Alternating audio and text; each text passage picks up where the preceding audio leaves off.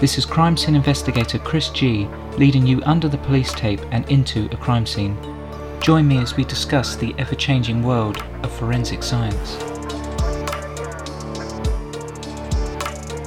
Put on your PPE, ready your fingerprint brushes, and experience the drama of a crime scene.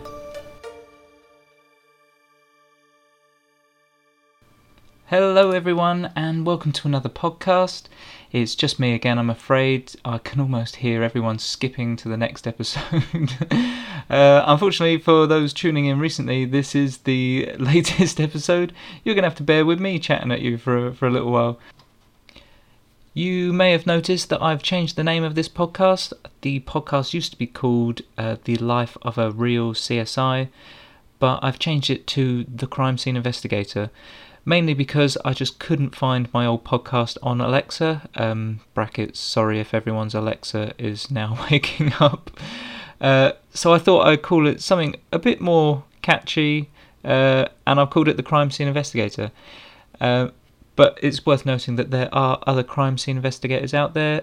Just because I've called myself the crime scene investigator doesn't mean I'm the exclusive one. There are others out there. Not trying to take away anything from you guys.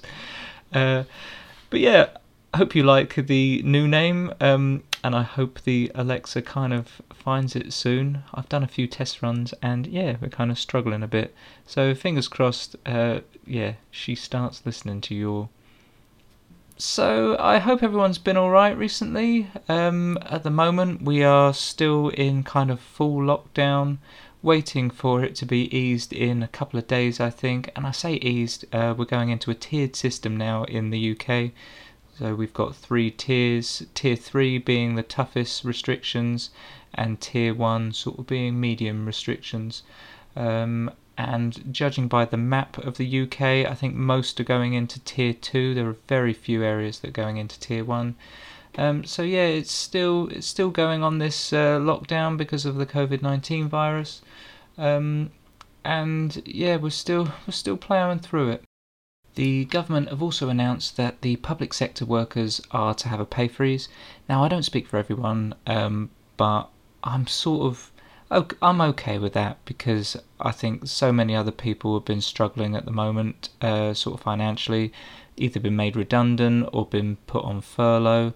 So I think everyone's sort of wages have been affected, and I think if mine can stay the same, then I just think I'm very fortunate. I'm very lucky, much more luckier than say the people that have been made redundant. So yeah, if we're to have a pay freeze, then so be it. I think I could be in a lot worse situation, and I'm very grateful for all those that are kind of keeping the economy going, and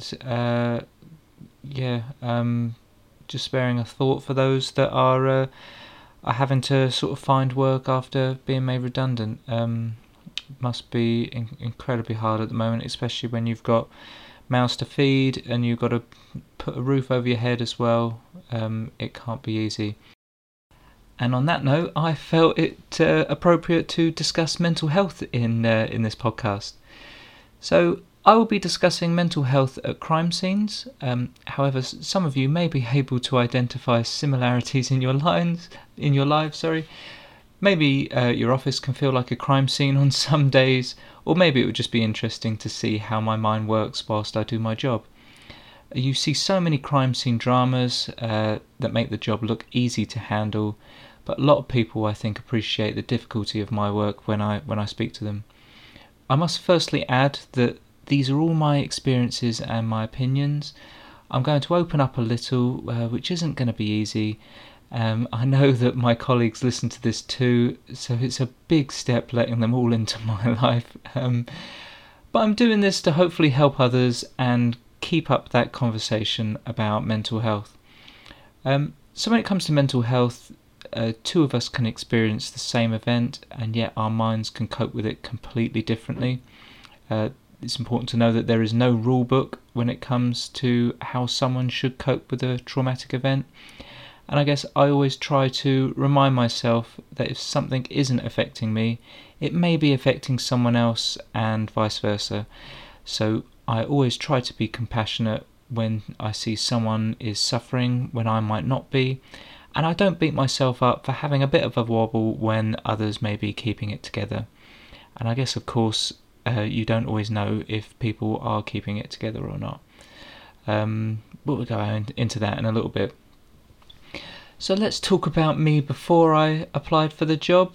How did I know I could cope with the sights this job brings? I didn't really. I don't think any of us do before we take on, say, a job like this. There was a warning on the job description to say that the role wasn't for the faint-hearted, although they worded it far better, more professionally than that. Before I filled out my application form, I reflected on myself as a youngster. I remember hiding behind the cushions when watching Jurassic Park, not like in the part where the man gets eaten by a T-Rex. And I knew that the chances were low of me dealing with a scene where death was caused by a dinosaur. But it did make me question whether I could cope with some of the sights that I might see. But I knew that a big driving factor for me and how to get the best out of myself is when I know that I'm working for others. A simple example is I'll always put in more effort when I know I'm cooking for other people than just myself. I think a lot of people share that trait. So this was a big driving factor for me to apply, knowing that the work was going to be tough but rewarding at the same time. Seeing my first dead body, I travelled over to the mortuary in Brighton. The mortuary isn't attached to a hospital like most are. It looks like a little bungalow, which I feel brings a bit of privacy to the families when they arrive for viewings. So I got buzzed through the doors, I sat down and was part of the briefing with the officer in charge of the case, the senior CSI and the pathologist. They were all discussing the case, the forensic samples required to be taken and the possible cause of death. Of course, I was quite apprehensive at the time. It was my first deceased that I was about to see, and I sort of probably just wanted to be over and done with, really. The longer I was waiting, the more I was kind of, stewing on things. So then after the briefing, I strode past all the freezer drawers and towards the main theatre. The deceased was male. He had his eyes wide open and his mouth looked like he was screaming. It wasn't the image of someone I had passing away. As I was training at the time, all I had to do was watch, but I found it useful to keep busy. Otherwise, my sole focus would be on this man who was about to be examined by the pathologist. The smells were all new to me. Someone once told me to put Vicks or aftershave on the inside of my mask to cover the smell. However, I knew that the next time I was ill and had to use Vicks, or the next time I put on that aftershave, my mind would be transported back into that operating theatre. During the post-mortem, I started to feel a little unsteady. However, the senior CSI at the time, and a previous guest on this podcast, Brian, made sure he kept talking to me. He was explaining what was happening, what the pathologist was doing, and what the other CSIs were doing also. But it gave my mind something else to focus on. And that was a good lesson for me. When I'm dealing with a traumatic incident, my coping methods are to keep busy and not lose sight of that end goal, knowing that there are families out there that would benefit from me helping discover the truth of what happened, and for me that's quite a good incentive. A few years passed. I dealt with many crime scenes, some not all that pleasant, but there was one that affected me more than others. I still to this day cannot work out if it would still affect me now had I dealt with it for the first time in my life at this present moment, or if it just hit me at the wrong time of my life back then. But because of this scene, I enlisted in counselling. I had a lovely counsellor called Amanda, who I visited on and off for about a year afterwards. The one thing that stuck with me was how she described the mind like a kitchen cupboard. If you put too much in without taking things out, the thing will overflow and you won't be able to close the doors. What I think happened to me at the time of that scene was me trying to cope with too much in my personal life, and this scene was entering an almost full cupboard with nowhere for me to store it all. So I needed to deal with my problems one thing at a time. Now I really promote talking about feelings, whereas before I would often bottle things up. I guess I'm still guilty of holding on to things now, particularly where my work can be quite sensitive, but I recognise that if things are getting too much, then I would speak to someone appropriate. So what does my work offer in the way of support? We have an employee assistance program where someone is available to talk 24/7, 365 days a year. They can offer support on mental health, physical health and well-being, resilience at work, and financial well-being. We have an app we can download on our work phones or our personal phones, so we always have support in our hands. After a large, difficult case, there may be a diffuse meeting. Diffuse meetings are there to help with post-incident trauma support. It could be a one-on-one meeting or where a team of you all get together. I remember going to a diffuse meeting and the diffuser asked a question kind of like, "Is everyone okay?" We were all either silent or some said that they were fine. However, one person spoke up and said that she found it quite difficult. I looked at her and had such admiration for her. It took such courage and strength to show her feelings to her colleagues, and once she had, more people were then confident enough to say they found it hard too.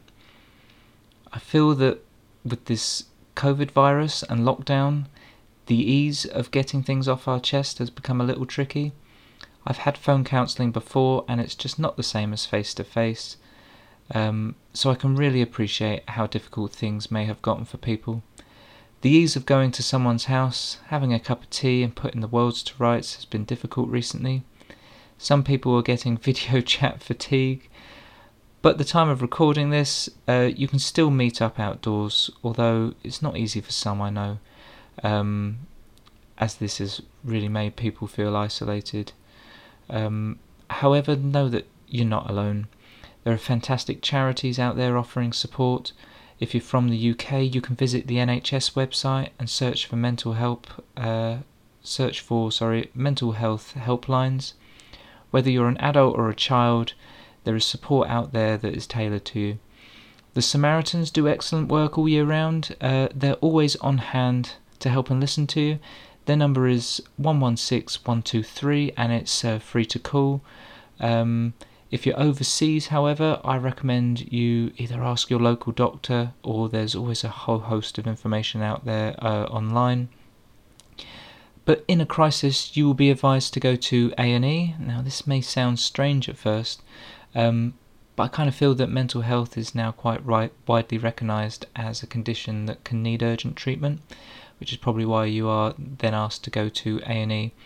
The most important thing I feel is that we keep on talking to one another, keep supporting everyone, and each of us needs to keep our kitchen cupboards tidy. Thank you all so much for listening. I hope you're all keeping safe, both physically and mentally, and I wish everyone all the best.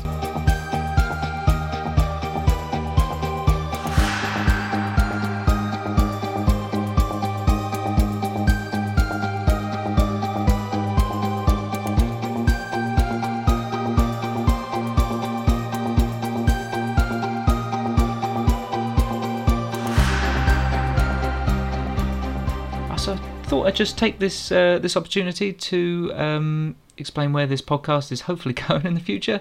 I hope to have an interview lined up with a bloodstain pattern analysis expert and also a fingerprint expert as well. They've both said that they would do it, but they've gone a little quiet recently. So I'm going to have to nag them into coming on this show. And I'm kind of enjoying doing these podcasts by myself.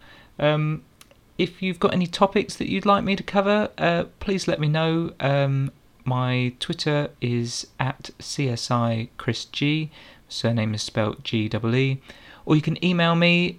My email address is csichrisg999@gmail.com.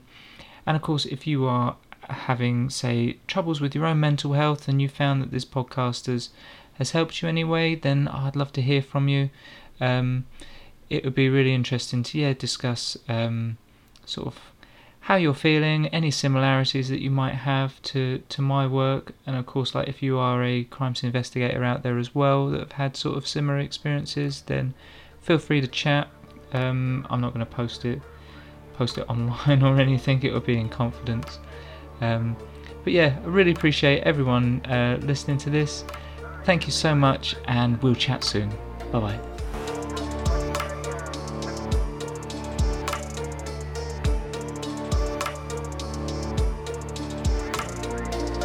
This is crime scene investigator Chris G signing off.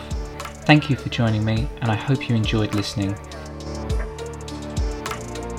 Be sure to subscribe and follow my social media at CSI Chris G. Until next time, stay safe out there, and I'll see you at the next crime scene.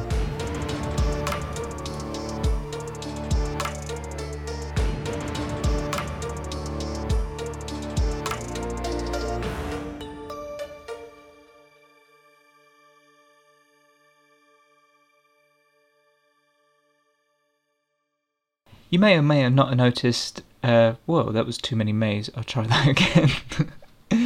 May or may or may.